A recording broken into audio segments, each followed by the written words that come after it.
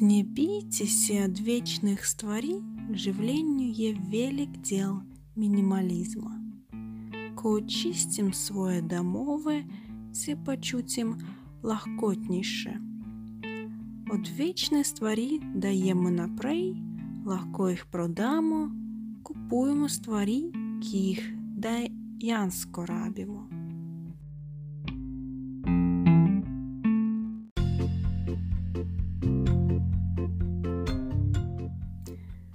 Али зажеліма, що веч мається з торговин, керсо по 5 євро али мань, ін собілі іскоріщені деловце.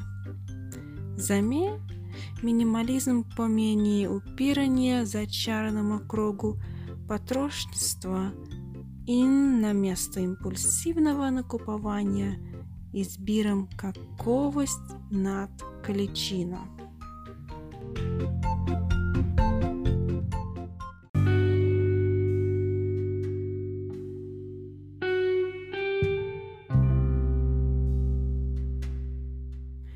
Помемніше упрошання, ки сам сега морал заставити, я был закайтерна катера подроща живления, минимализм ше легко унесем.